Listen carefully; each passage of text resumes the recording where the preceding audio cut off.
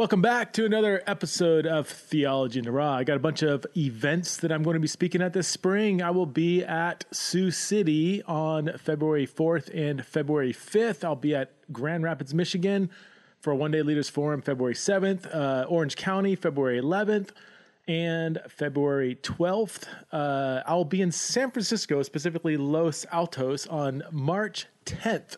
And that event is called Sexuality, Scripture, and the Soul of Christianity, hosted by, it's put on by several churches, but the primary host church is Spark Church in the South Bay of San Francisco. And that's a conversation between myself and Justin Lee. If you don't know who Justin Lee is, you need to know who Justin Lee is. He's a provocative thinker, very well-known voice in the world of sexuality and faith.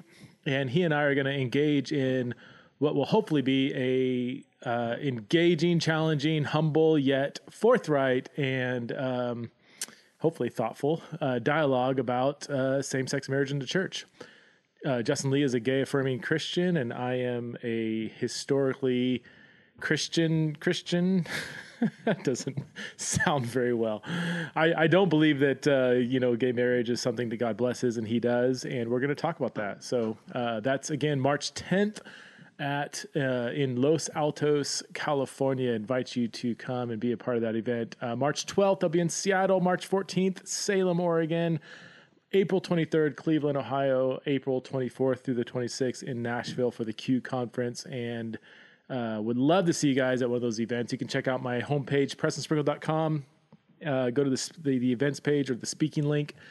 You can see the schedule there. Also, centerforfaith.com will list most of these events as well. Okay, for my guest today, I have Jemar Tisby. Jemar is a provocative thinker. He is a wonderful guy. We have known each other from a distance on social media, and we had the opportunity to meet each other in person in Denver last November. He was, both of us were speaking at the Evangelical Theological Society's annual meeting in Denver back in November. And just a wonderful guy. I could talk to this guy for hours. And so after we hung out over coffee in Denver, I said, man, I got to have you on my podcast because you're just too good of a thinker. So Jemar went to Notre Dame for his undergraduate. He went to RTS, Reformed Theological Seminary, for his master's degree. And he is currently a PhD candidate at the University of Mississippi, doing a PhD in history. He is a historian. He is a cultural critic / artist / enthusiast, if I can say that. I don't know if he's going to like those terms, but he's just a super thoughtful guy, super engaging thinker. We spend most of our time talking about race relations in the church, and also just what it's like growing up as a black man, a black Christian, in white evangelicalism. And you're gonna love this episode. It's lots of great stuff here, and let's get to know Jemar Tisby.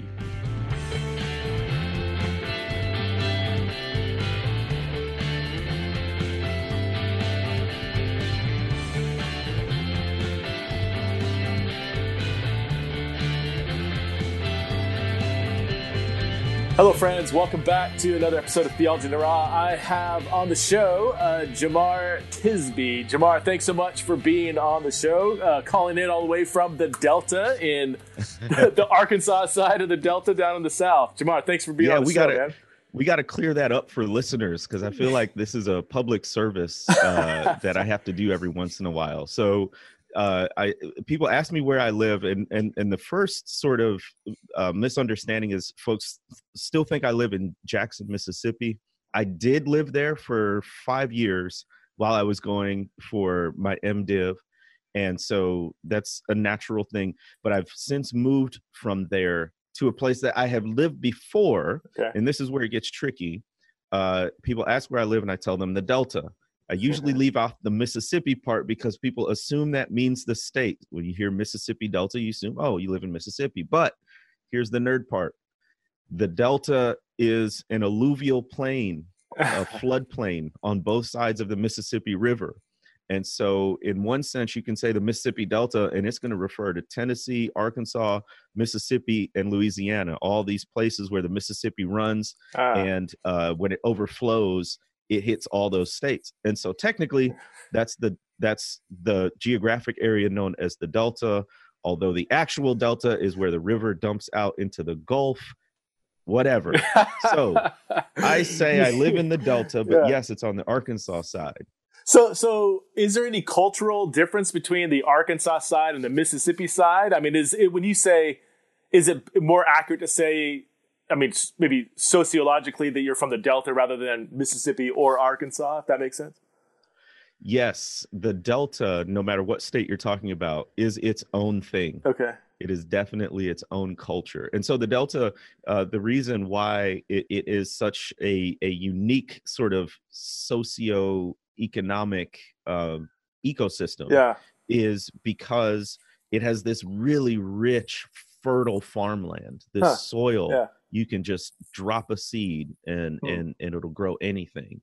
And so this was used mainly for cotton farming in the last century and a half or so. And so this is the place where slaves labored. And so my daily commute to and from the University of Mississippi is literally through cotton fields. Wow. And I've got pictures posted on social media here and there of cotton fields in bloom. And it's this haunting sight, right? Because on one hand, these acres and acres of blooming cotton are a sight to behold. It's incredible. I had never seen it till I grew up and moved down here as an adult. And it's an arresting sight, but at the same time, when you know the history there, it's also very haunting and sobering to know that there were human beings who were treated as property, forced to labor, picking cotton by hand for decades and decades and decades. Not too long ago. I mean, we're not talking long ago at all.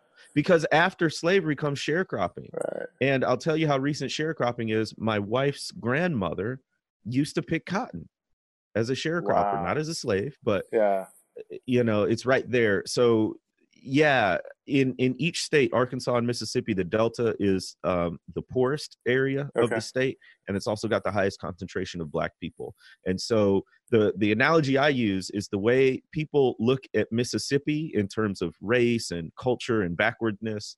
That's the way Mississippi looks at the Delta.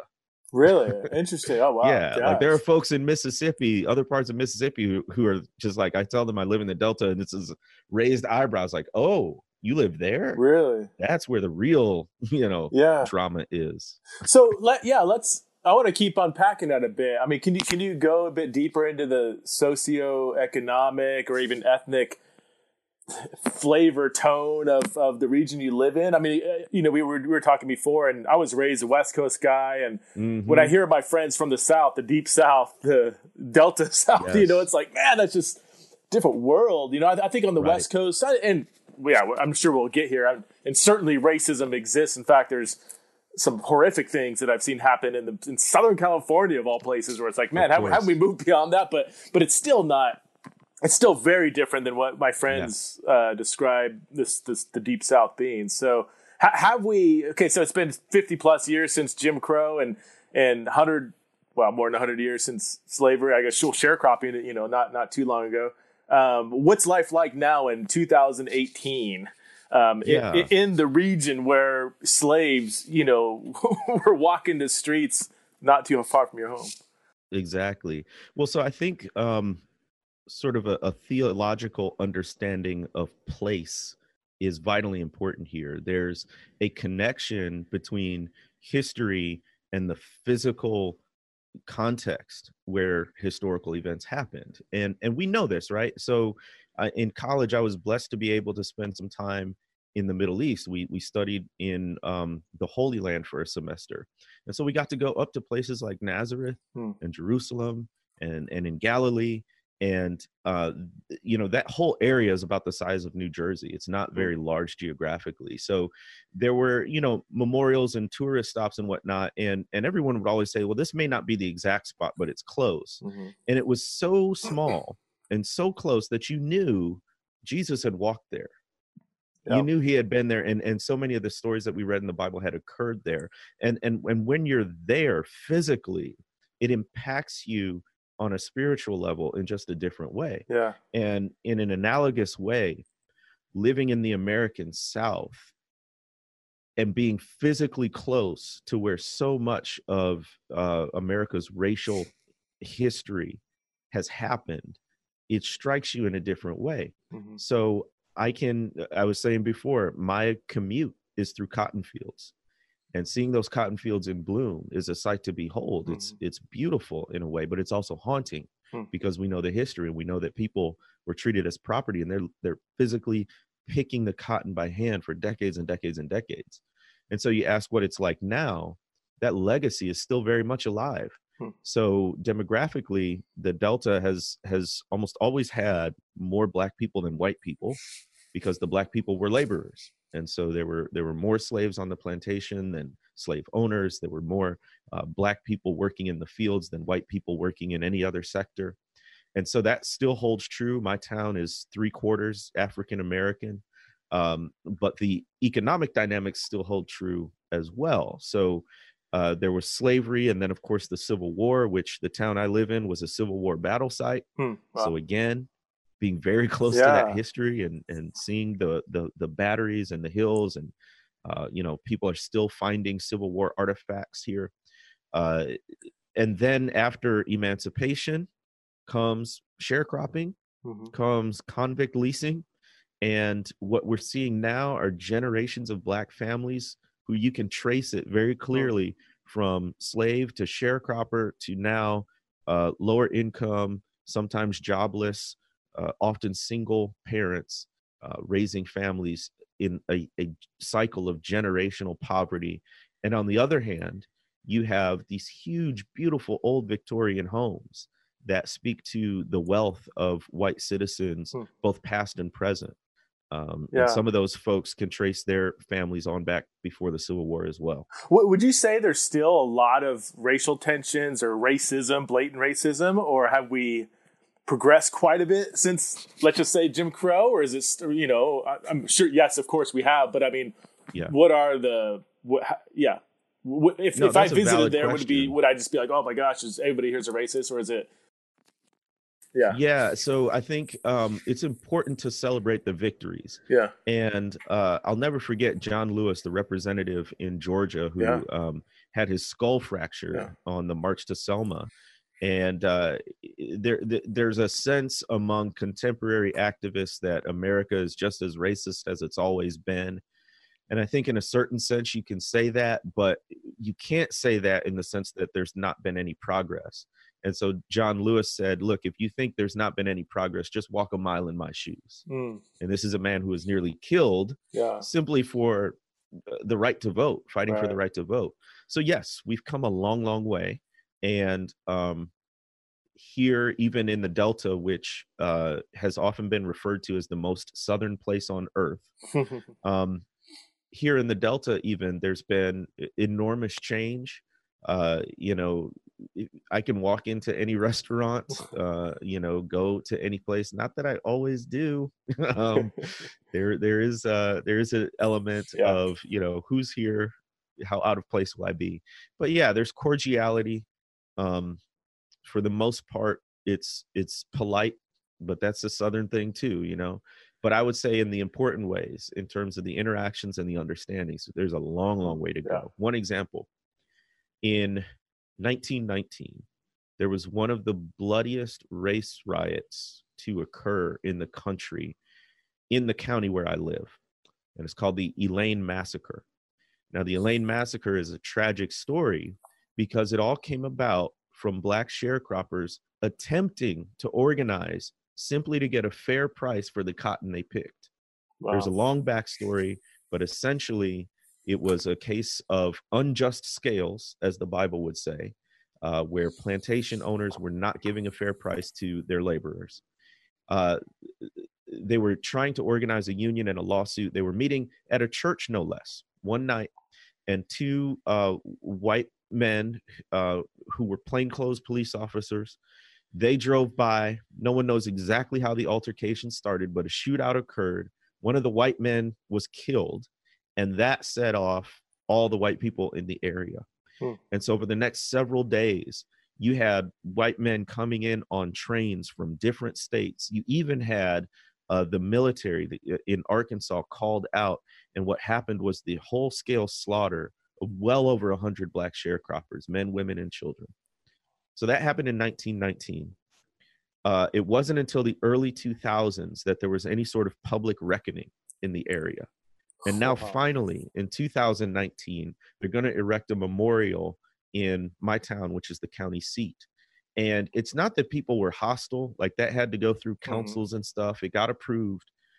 But there are a lot of people who are like, let the past stay in the past. We don't need to talk about that anymore.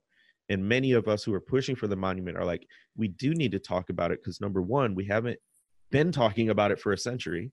And number two, we have to have the monument to speak to where we've been, where we are, and where we still need to go. So it needs to be a constant discussion point.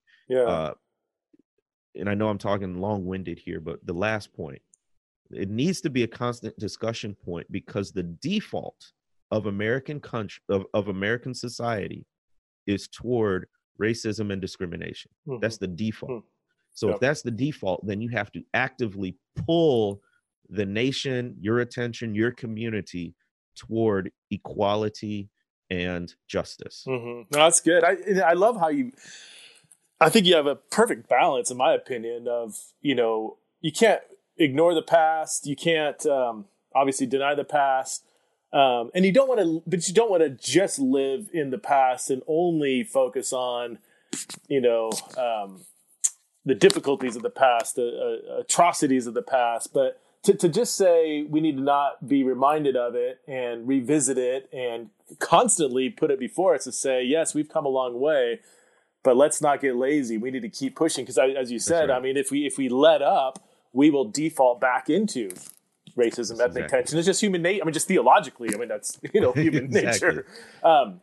Let's talk about your book, man. You got a book coming out, The Color of Compromise. What's the subtitle of it? That's a pretty provocative subtitle. I want you to say it. And it's a mouthful. The subtitle is The Truth About the American Church's Complicity in Racism. All right, so go ahead, man. Go for it. Unpack for me what's going to hit the fan here in a few weeks when that book gets released. January 22nd it comes out? 22nd, the day after MLK Day. Yes. Oh. All right. So give us the bird's eye view of the book. Well, it's related to what we were just talking about in terms of remembering the past. Yes, to celebrate the progress we've made, and there's undeniable progress. Sure. But to also recognize how far we still have to go. So I often say The Color of Compromise is a book about the past, but it's really a book about the present and the future of the church. And it's about recovering the past so that we might change the present. What I often notice is a couple of things. Number one, I notice that a lot of people, even the most sort of racially recalcitrant people, will acknowledge that the church in America has at times played a role in constructing or perpetuating racism. But our understanding is very impressionistic. We know vaguely, the church was involved. But I think it's more powerful if we actually know specifics. Okay. If we know names, dates, places, people, and times, and context and circumstances, if we know the stories, and history is just story, it's narrative. Yeah. And I think we need more specificity about the narrative. Exactly why did the Southern Baptists become Southern Baptists? And not only them, why did Southern Methodists become Southern Methodists and Presbyterians become the Presbyterian Church of the Confederate States of America for a time?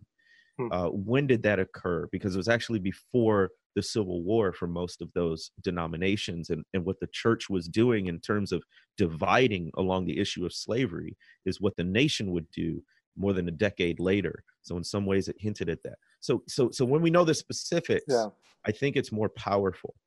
Also, when we know the specifics, we know how deep and far back race and racism go in this country and in the church. So one of the things that floored me was my family and I were on vacation a couple of years ago in Williamsburg, Virginia.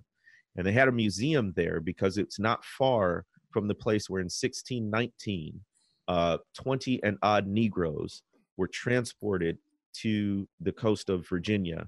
And that is widely recognized as sort of the start of race-based chattel slavery in British colonial America. And so at this museum, it showed a resolution by the Virginia Assembly, which was a group of white men who were all Anglicans. And it made a resolution basically saying that baptism would not free an African, a mixed race person, or a Native American. Wow. And that shocked me for two reasons. Number one, they know implicitly that if you baptize someone and they're a Christian, they're a follower of Christ, there's a sense of equality there. Yeah. And so they got to deal with that. So how can I enslave someone who is now my brother or sister in Christ? And then two, it also floored me that this was 1667, more than 100 years before the Declaration of Independence, more than 100 years before the adoption of the Constitution. So before there was even a United States of America, you're already delineating people along racial lines and religious lines. And so if it goes that far back, that leads to the last point. I said it's a book about the present, and the phrase I use often in the book comes from a phrase in Martin Luther King Jr.'s I Have a Dream speech. And he says, the fierce urgency of now. And he's talking about in 1963, how long Black people have had to wait for justice. And how at that moment in 1963, at the height of the civil rights movement, that the nation had to respond to the fierce urgency of now and make immediate changes. Well, I think in many ways, half a century later, you could still use that same phrase, that the American church needs to respond to the fierce urgency of now in terms of making progress in race and justice issues today. Wow. So that's a little bit about sort of the theory and philosophy behind the book. So how's the church doing? How would you describe the American evangelical church, let's just say evangelical church in 2018? Obviously that's a massive community of diverse people, but do you feel like we are doing pretty good right now in terms of race relations, ethnic reconciliation, and so on? Or I always want to acknowledge credit and give credit where credit's due. So there have been really important efforts. The Southern Baptist Theological Seminary, headed by Al Mohler, just released a report on their institutional history in regards to slavery, segregation, and racism. Oh, wow. And it was a 71-page report conducted by a committee of internal constituents at Southern Seminary. And they were very forthright. You know, the four founders of SBTS were all white men and were all slave owners. And they acknowledged that. One of the things that stuck out to me was in the 1890s, the seminary was about to go under financially. It was about to close down. It was saved by a $50,000 donation from a supporter who was a trustee member, former governor of Georgia. He also made his fortune through convict leasing.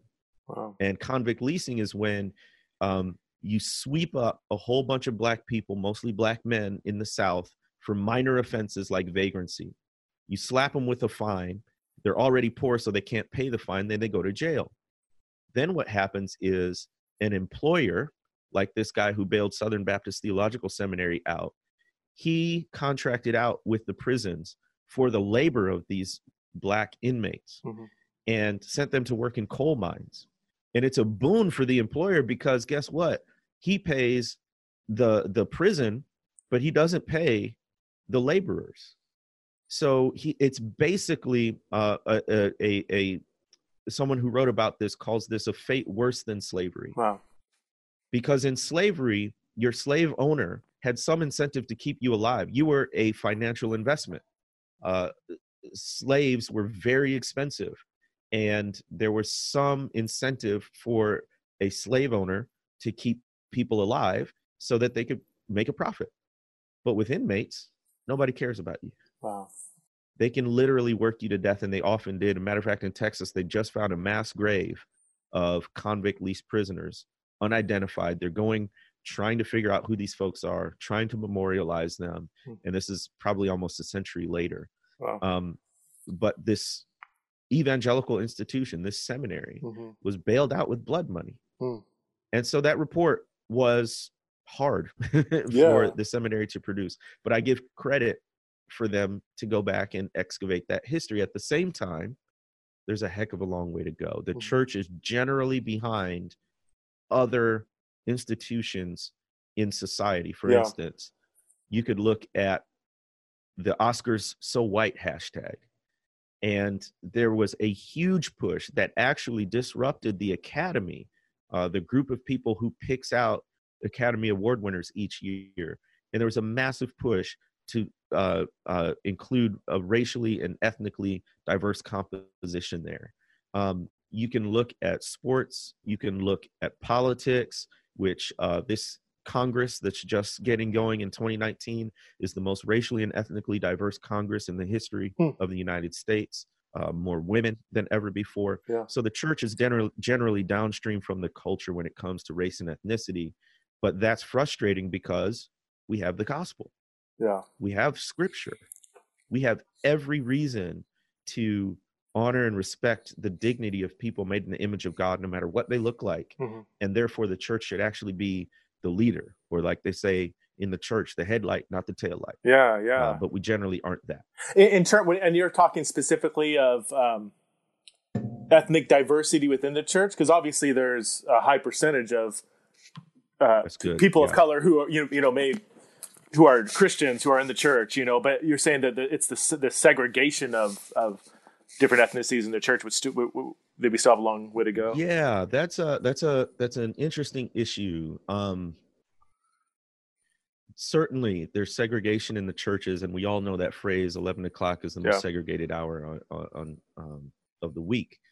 And certainly we should be seeing more integration in our churches. I want to caveat that, though, because I think I think as long as there is racism in the church and beyond, there will be a need for the Black church. If you think historically that, Black people, whether they were enslaved or whether they were underemployed because of discrimination, had to face all kinds of obstacles 6 days a week, interacting with a society that gave benefits to white people and disadvantages to people of color. Then you get to church on Sunday and it's all Black, and it's the only place where they call you sir or ma'am or miss and not boy or girl.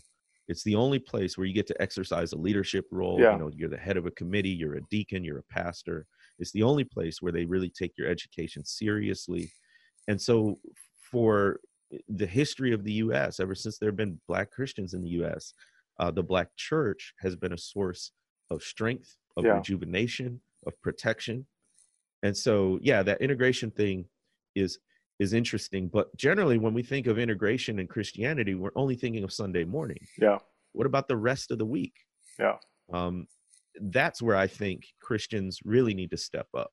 Well, also, I think when I hear people talk about integration or even diversity or even, I don't know, even racial reconciliation, the term gets thrown around, I think, without a lot of thought to it.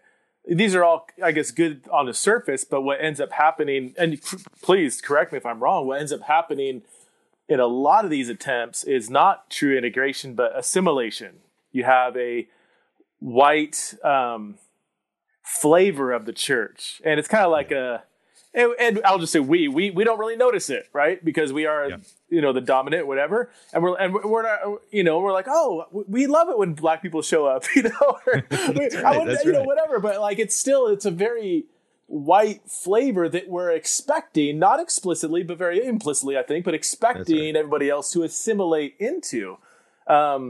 So don't you touch our hit. We sing Amazing Grace a certain way, and don't you, and we'll have a Black worship leader in skinny jeans or whatever, but exactly a Black lead pastor that is preaching like a Black man, that would make a lot of people nervous, Would you agree with that? I think we need to push through, not just wanting people to assimilate into a white dominant evangelical culture, but to truly integrate to where the church doesn't have a white flavor to it. That's right. Yeah.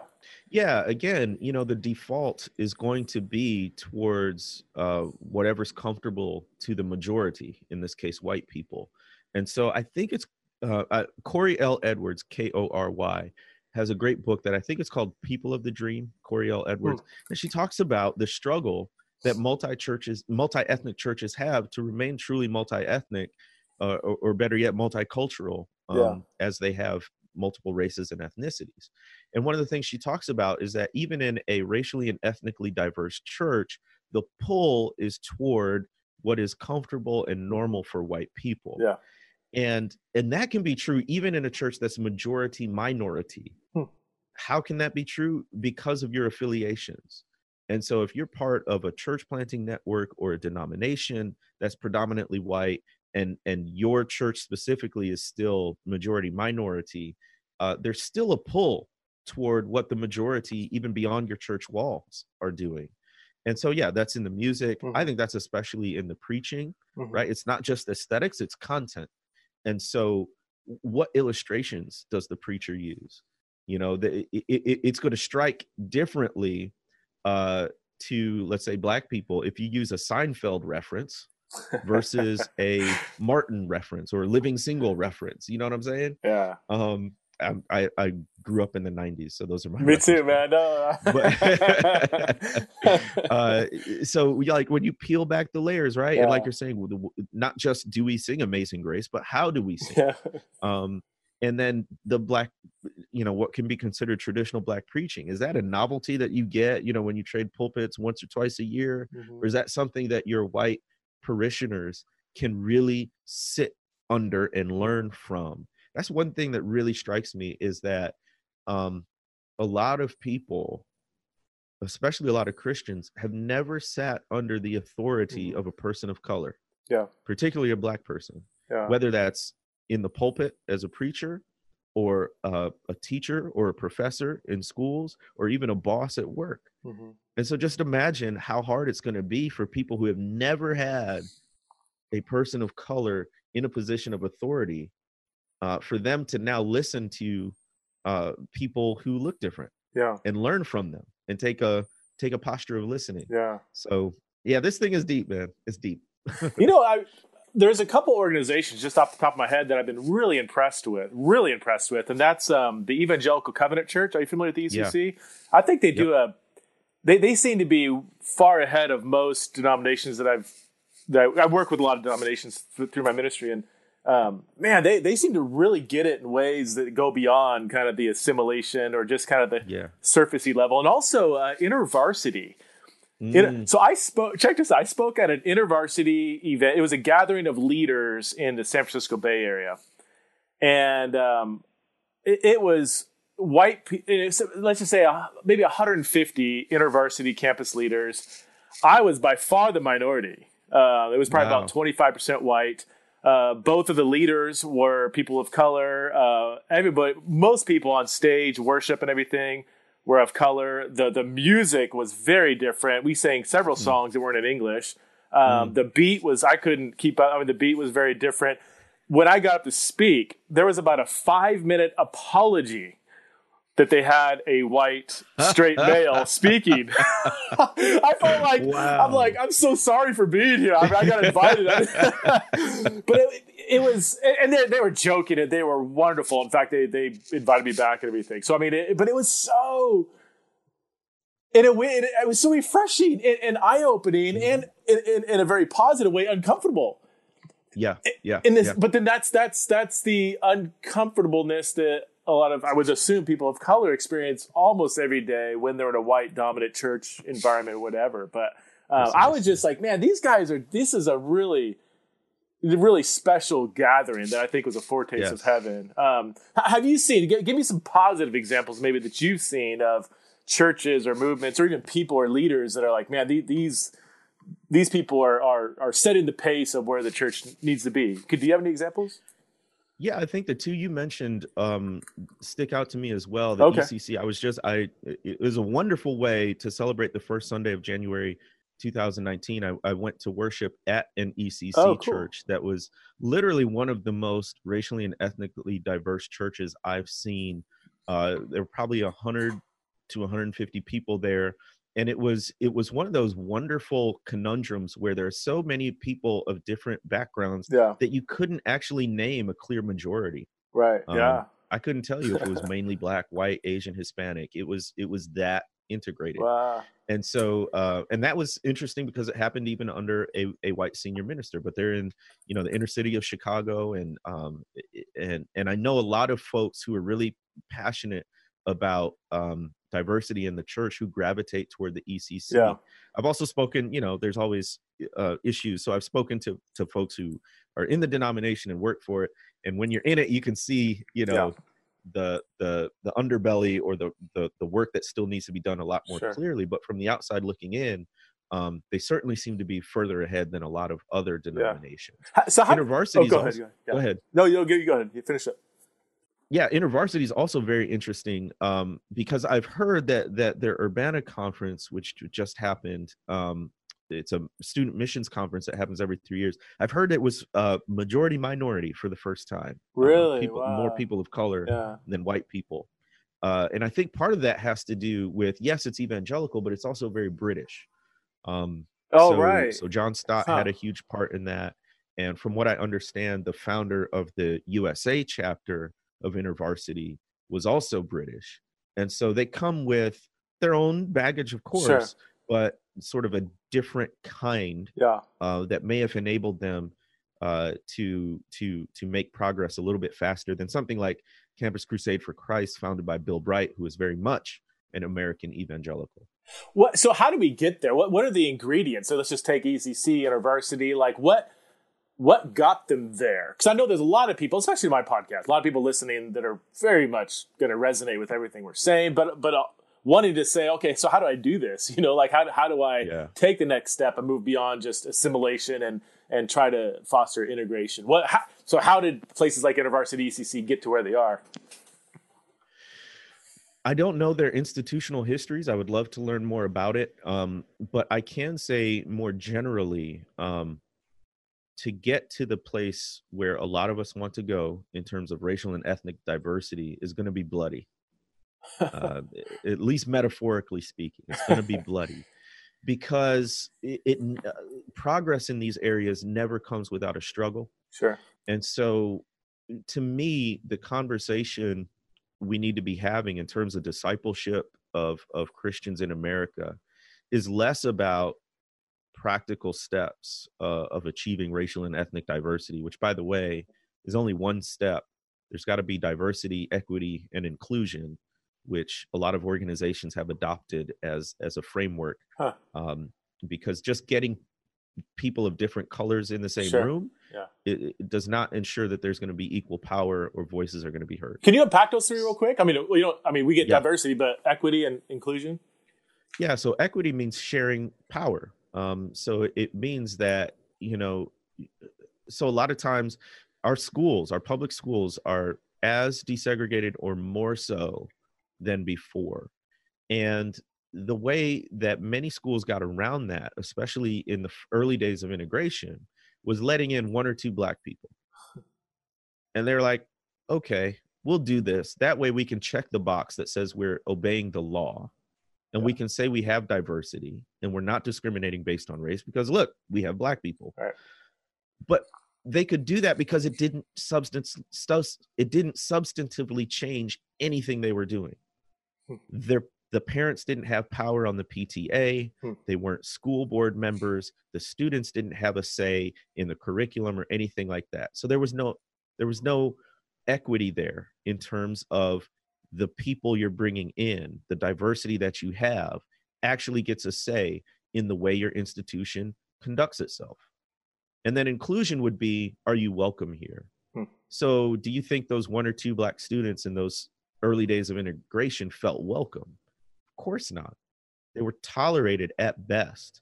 And maybe they befriended a couple of people, but by and large, it was seen as a great sacrifice to be a minority who's integrating these institutions because there was no sense of inclusion. We want you here. We welcome you here. We honor your presence. We won't try to change you. We want to learn from you. So I think that's one thing Christians need to understand, because there are more and more churches are having people in the pews who look different from one another. And that's great. That's progress. Yeah. But let's not stop there. So you have a personal narrative here. I mean, you grew up, Christianly speaking, in, can I assume, a largely white evangelical environment? I mean, you went to RTS, you've been part of kind of the reformed-ish branch of evangelicalism for most of your Christian walk or whatever. So what has it been like being a Black Christian in a largely white subculture of evangelicalism? So I've almost always been a minority in Christian spaces. I was introduced to a personal relationship with Christ, however you want to put it, in an evangelical white youth group. And I started going to the church that was attached to that youth group, which was an evangelical white church, sort of loosely modeled off the Willow Creek seeker-sensitive model, and all the culture that went with that. In the youth group, there was one other Black person who frequently came. He was biracial. And so, I've always been very conscious of race because I was typically the only one or one of a few. That persisted into college and adulthood as I got more and more into Reformed circles, churches, and seminary and the like. And here's the thing. In the 21st century, you can be Black in those spaces as long as you talk about race a certain way. So as long as you're talking about racial reconciliation and, the more we get together, the happier we'll be kind of stuff, you're fine. People celebrate that. They welcome that. I was a golden boy for a while when I first started writing and speaking. And I was just talking about sort of, from a theological, biblical standpoint, the equality of all people and how we need to get together and all that stuff. Folks love that. They applauded that. White people, Black people, there's no problem there. The problem comes in when you start talking about systems and power. Okay. When you go beyond diversity and you're talking about equity and inclusion, that's what really rankles people, because now you have to change. With diversity, there's a sense in which you can welcome all comers as long as they do what you do, talk like you talk, dress like you dress. So there's a difference between unity and uniformity. Yeah. And with unity, you can have diversity. With uniformity, you can only have aesthetic diversity. And on the deeper things, the most important things, they sort of prescribe a lockstep. This is the way things are done. This is the way we understand the Bible, and that's it. Wow. So, going back to the assimilation integration, people are fine with assimilation, diversity under the umbrella of assimilation. But once you start to genuinely integrate in terms of, and I'm just thinking like at a leadership level, I think that's, would you agree that might be the first step people need to take? It's one thing to open up your doors and welcome people and, have kind of a combat racism on a surface level. But once you start having a leadership turnover, is that where people start getting uncomfortable? Have you seen that happen where people get nervous about that? Or it depends on the kind of leader. So you can certainly have a person of color who's totally celebrated because they don't approach issues of race in a controversial way. Okay. They're still talking about just reconciliation, which in Christianese, I understand racial reconciliation simply to be diversity, simply to be the call for people to be friends across the color line. And so I want to clarify that, because I think there's a healthy type of reconciliation that would include justice, that would include equity, that would include inclusion. And so it depends on the kind of leader. I think churches, especially churches that are predominantly or all white, they ought to be doing the hard work of dismantling racist ideas long before they ever think about inviting people of color into their congregation and certainly into their leadership. In other words, I don't want churches that are predominantly white to think they have to wait until they have diversity to start talking about race, ethnicity, culture, justice. That should be happening right now, so that when it does happen, and if it does happen, it's actually a safe place to land for people of color. And I use that term inclusively, people of color, but I do want to, delineate, because of the history of race-based chattel slavery, African American people or Black people have a very distinct dynamic in all of these conversations too. I wonder too, I mean, would a church's awareness of social issues, even politics, and I know the term can be interpreted different ways, but social justice issues surrounding social justice, and is that? I mean, I'm going to say obviously, churches that are predominantly made up of people of color, especially Black people, are going to be much more aware of issues surrounding social justice and things going on in the wider society. So where a church that maybe will talk about racial reconciliation and may actually be eager to have more integration, diversity, so on and so forth, if they don't also proclaim from the pulpit in their small groups, in the very DNA of the church, if they are not publicly aware and taking action toward social justice, then it's not going to be really a place that's going to resonate with people of color the way it should. Would that be an accurate assumption? Or yeah, I think that's really, really important point you bring up. First, I always talk to Black people and say, just because you Black doesn't mean you know about race and racism. This stuff actually takes study. It takes time and reflection. And of course, not all Black people are the same. So we've been raised in very different contexts, socioeconomically and culturally. And so the Black immigrant experience is very different. And so just because you find a Black person or a person of another race or ethnicity doesn't mean they're actually very astute on these issues or very learned about them. So that's a caution that we all need to have, that the amount of melanin in one's skin neither qualifies nor disqualifies you to talk about race.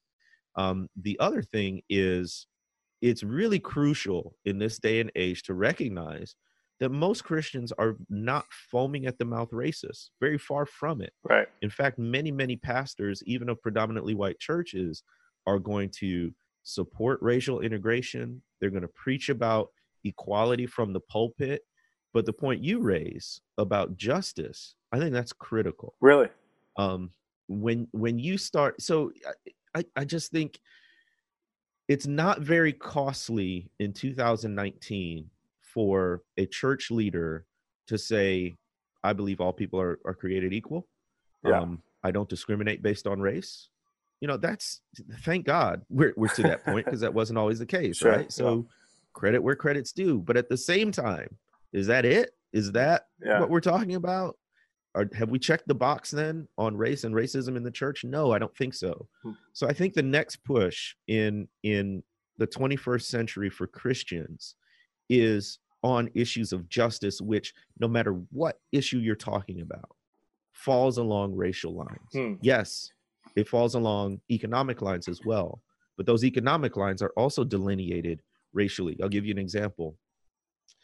I don't have the exact numbers, but even if you look at the wealthiest 10%, wealthiest 1%, if you look at millionaires, both Black and white, the white millionaires have multiple times the millions that Black millionaires do. So even when you're dealing with the very richest people, the white people are richer than the richest Black people. And of course, when you're dealing with the very poorest people, the same can be true, or the proportion of poor people. So we got to deal with that. We got to deal with how the criminal justice system has been structured to almost systematically entrap Black people in what Michelle Alexander calls a new form of Jim Crow. We got to deal with what's happening right now in terms of voter suppression. There was a case not long ago in North Carolina where a judge ruled against gerrymandering because he said the ways that the majority white Republican legislators drew the boundaries was designed to disenfranchise or exclude Black people with, quote, almost surgical precision. Wow. They were targeting Black people to make it harder for them to vote. And this is the 21st century now. Wow. This is not 1963. We got to deal with what I call the Fox News Christian, or the Fox News evangelical, whose racialized politics seem to dictate their attitudes and stances more than Scripture does. So when preachers start talking about that, that's when they're really honing in on what needs to happen in terms of race and justice today. Wow. Good stuff, man. I remember at ETS, you were on the Evangelical Theological Society's annual meeting, which is very white dominated. It's very white evangelical, which it is what it is, I guess. Yeah. But you were on a really interesting panel. I wish I was there for the whole thing. I caught the tail end of it, but you and it was on was it on something with Trump, right? I mean, yeah, it was on John Fia's book, Believe Me, right, and the Evangelical Road to Donald Trump. You gave a stunning. There was a 5-minute section where you were talking about trying to help a 90% white audience understand why so many Black Christians might be theologically conservative, but politically quite progressive. They're largely Democrat, and trying to help us, I'll say us, understand the logic of that. Can you, for my audience, can you unpack that again? I wish I had the recording, but yeah. I wish I had. Yeah, I can't. Why would somebody who's let's just say person of color, Black, be theologically conservative and yet still vote for, say, Hillary or Obama or Bill Clinton or be staunchly Democrat? Yes, I don't remember exactly what I said, but when you look at it, African Americans are the most consistently partisan voting bloc in the country. Right. And when you ask why that is, it basically boils down to race. And by that, I mean, Black people vote for the least racist candidate or party. Huh. I say least racist on purpose because it's not like neither party has problems. Both parties have problems with race and racism. But, when African Americans finally got the opportunity to vote after an amendment to the Constitution had to be passed, who are you going to vote for? Someone in the party of Lincoln, who signed the Emancipation Proclamation, or someone in the party of, at that time, it was the Democrats, right? Yeah. The Democrats were the party of white supremacy. That's not a hard choice. When you look at, especially the 1960s and onward, when you've got Barry Goldwater, who did not support the Civil Rights Act. And that's interesting. Barry Goldwater is very interesting because he's from Arizona, not the Deep South. Right. And he did not support the Civil Rights Act on libertarian grounds. He thought it was government overreach. But he won all the states in the Deep South because people in the Deep South didn't want Black people voting, didn't want Black people to have more civil rights. And so that's a really easy choice for Black voters. Are you going to vote for the candidate who opposes the Civil Rights Act? Or are you going to vote for the candidate who supports it? And later on, Nixon with his law and order politics, which I think is still a big issue. Law and order is a dog whistle term, a racially coded term, because it was used most frequently in references to urban uprisings. And so it was about getting Black people under control. Wow. So are you going to support the quote unquote law and order candidate? Or are you going to support another candidate who's not going to use sort of those racially loaded terms? Yeah. So the short story is, all voters in a sense vote their own self-interest, but Black people are voting for self-survival, and we are going to vote for candidates who at least make gestures toward pushing for racial justice. Yeah, that's good, man. Okay, so obviously people are going to ask about the abortion question. So how do and again, I don't expect you to answer on behalf of an entire community, but what would be the typical kind of Black Christian response to the pushback that, what about abortion, or what about just liberal values that may be more present among Democrats that may clash with Christians would be, the argument that people might make. Yeah, I love talking about this stuff. It's very complicated. One, we have to acknowledge the extent to which abortion as an issue has been politicized. Uh-huh. So I think there are a lot of Republicans, Christians, who are anti-abortion and really believe that it's purely a biblical theological issue. But honestly, abortion has been weaponized in the political sphere. Yeah. And it's been used as a dividing line where there are probably Christians, black and white, who, especially as we move forward in time, who probably have a lot in common politically. Huh. But abortion has been elevated to a single issue kind of topic. And traditionally, black voters have had a lot more holistic view when they vote. A lot of voters have a lot more holistic view and don't vote on a single issue. And I say that in the same breath as black people are consistently the most religious and the most Christian demographic in America. Yeah.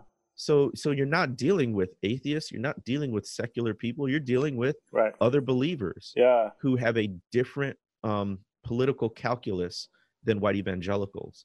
In the book, The Color of Compromise, I cite historian Randall Balmer, who has a really provocative thesis in his research. And what he's arguing is that in the 1970s, what brought together the Christian political right, or the moral majority, essentially, was not the issue of abortion originally. It was actually the issue of racial integration and tax-exempt status.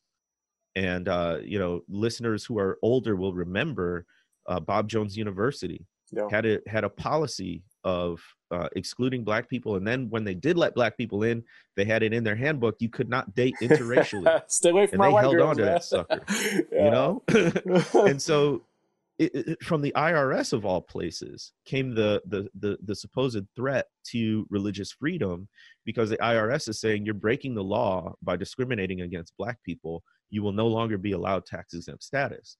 And it was that case that in the early 1970s started to mobilize Christians politically in opposition to the federal government and that case. Mm-hmm.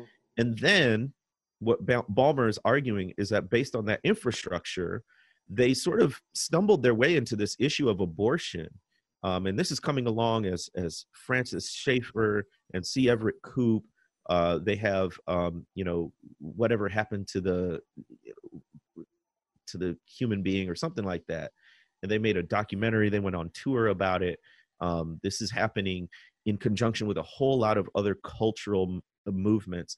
And then you get it. But abortion wasn't the original issue. Even when Roe v. Wade originally passed, the Southern Baptist Convention had sort of a okay, fine response. It wasn't this huge whole-scale rejection. I think it was Jerry Falwell didn't preach his first sermon against abortion till 1978, several years after Roe v. Wade. So my point is, it is an issue of human atrocity. Every fetus is a human being. They have a right to live.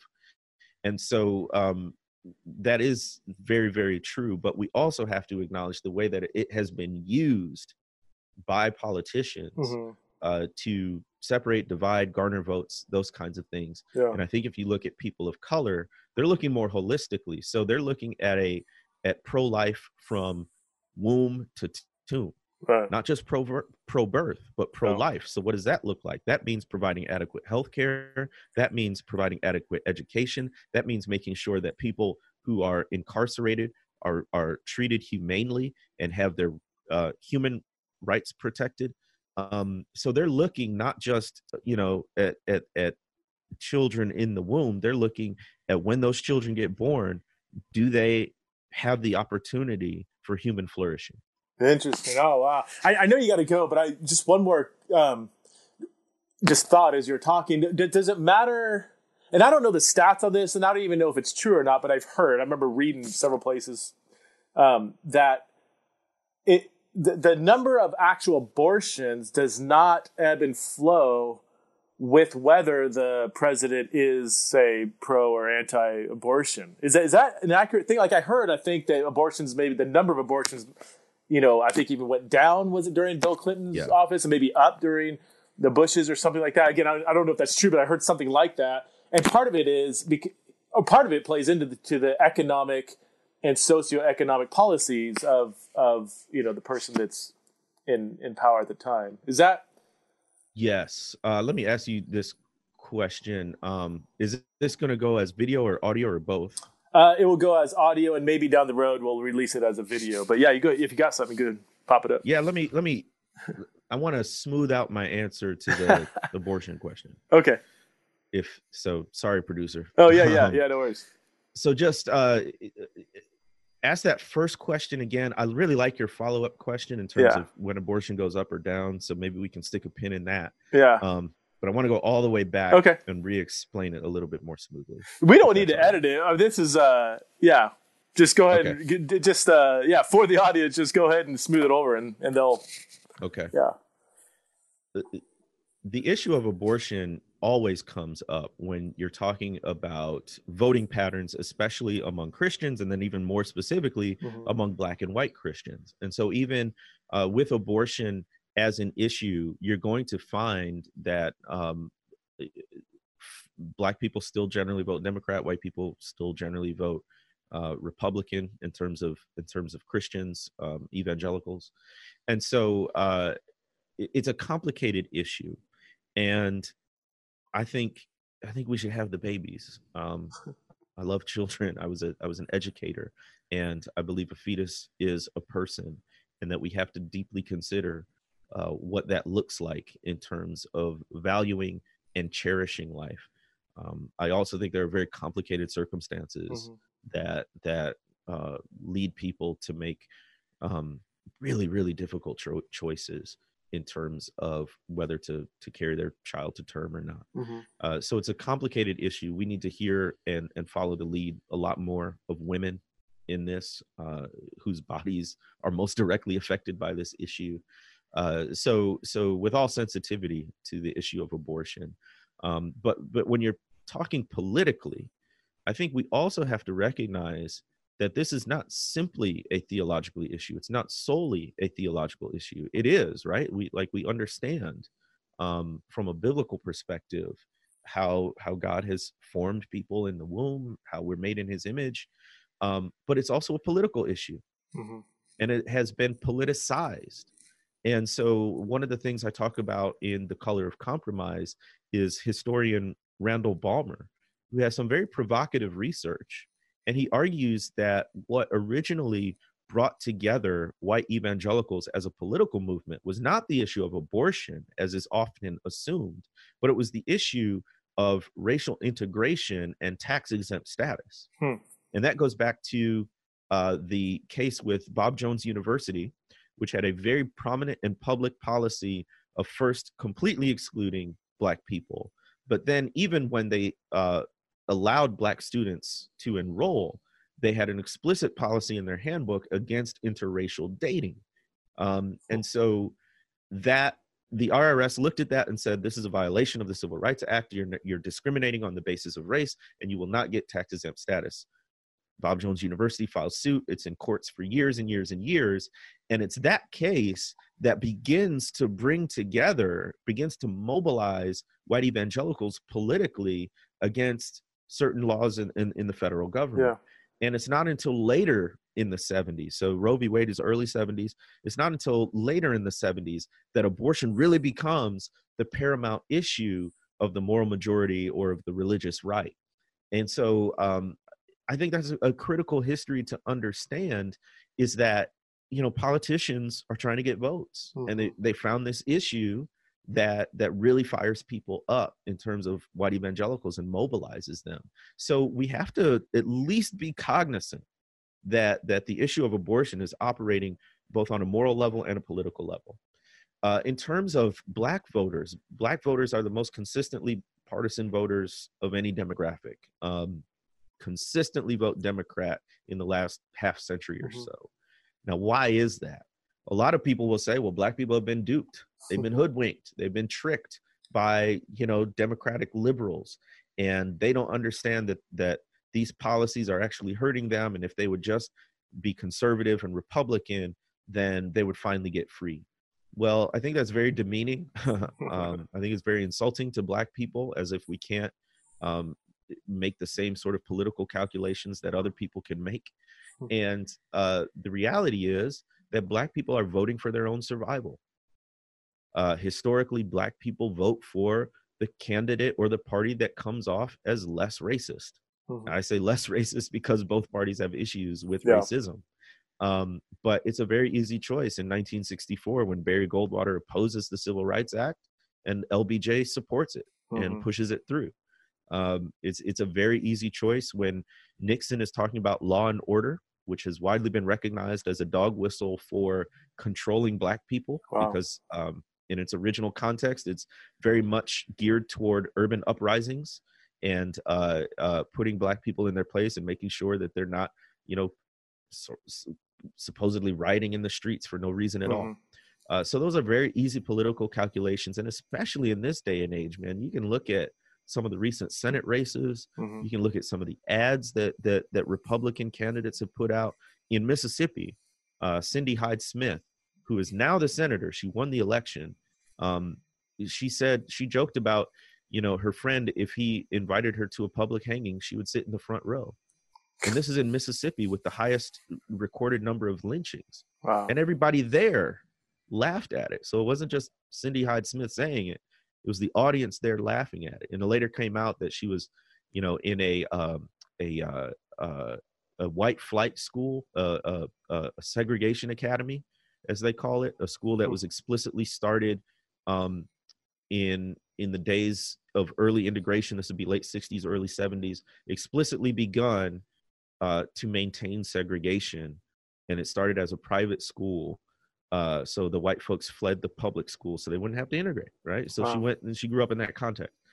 So I say that because for Black people, the political calculation is pretty straightforward. Like, do you honor my humanity as a person of color? And that doesn't just mean we vote for people of color. That means that we vote for our survival. The last thing I'll say on this, sort of related to the abortion issue, is that because of racial discrimination, Black people tend to think more holistically in terms of pro-life, right? Like it deserves mentioning that African Americans are consistently the most religious and the most Christian demographic in the country. So we're not dealing with unbelievers. We're not dealing with a whole bunch of secular folks. We're dealing with Christians. And when it comes to being pro-life, African Americans and a lot of other folks tend to think not just pro-birth, but pro-life from beginning to end, pro-life from womb to tomb.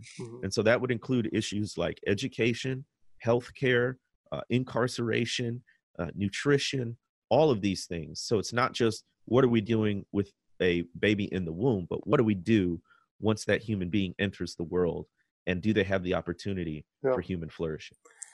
Jemar, thanks so much for your time, dude. That is so much to chew on. I could keep, man, I wish I had another hour to keep digging into all these. I got so many other questions. So, which means I'll have to have you back on. So sure thing, man. Thanks for letting me rant. No problem, man. That's why you're here.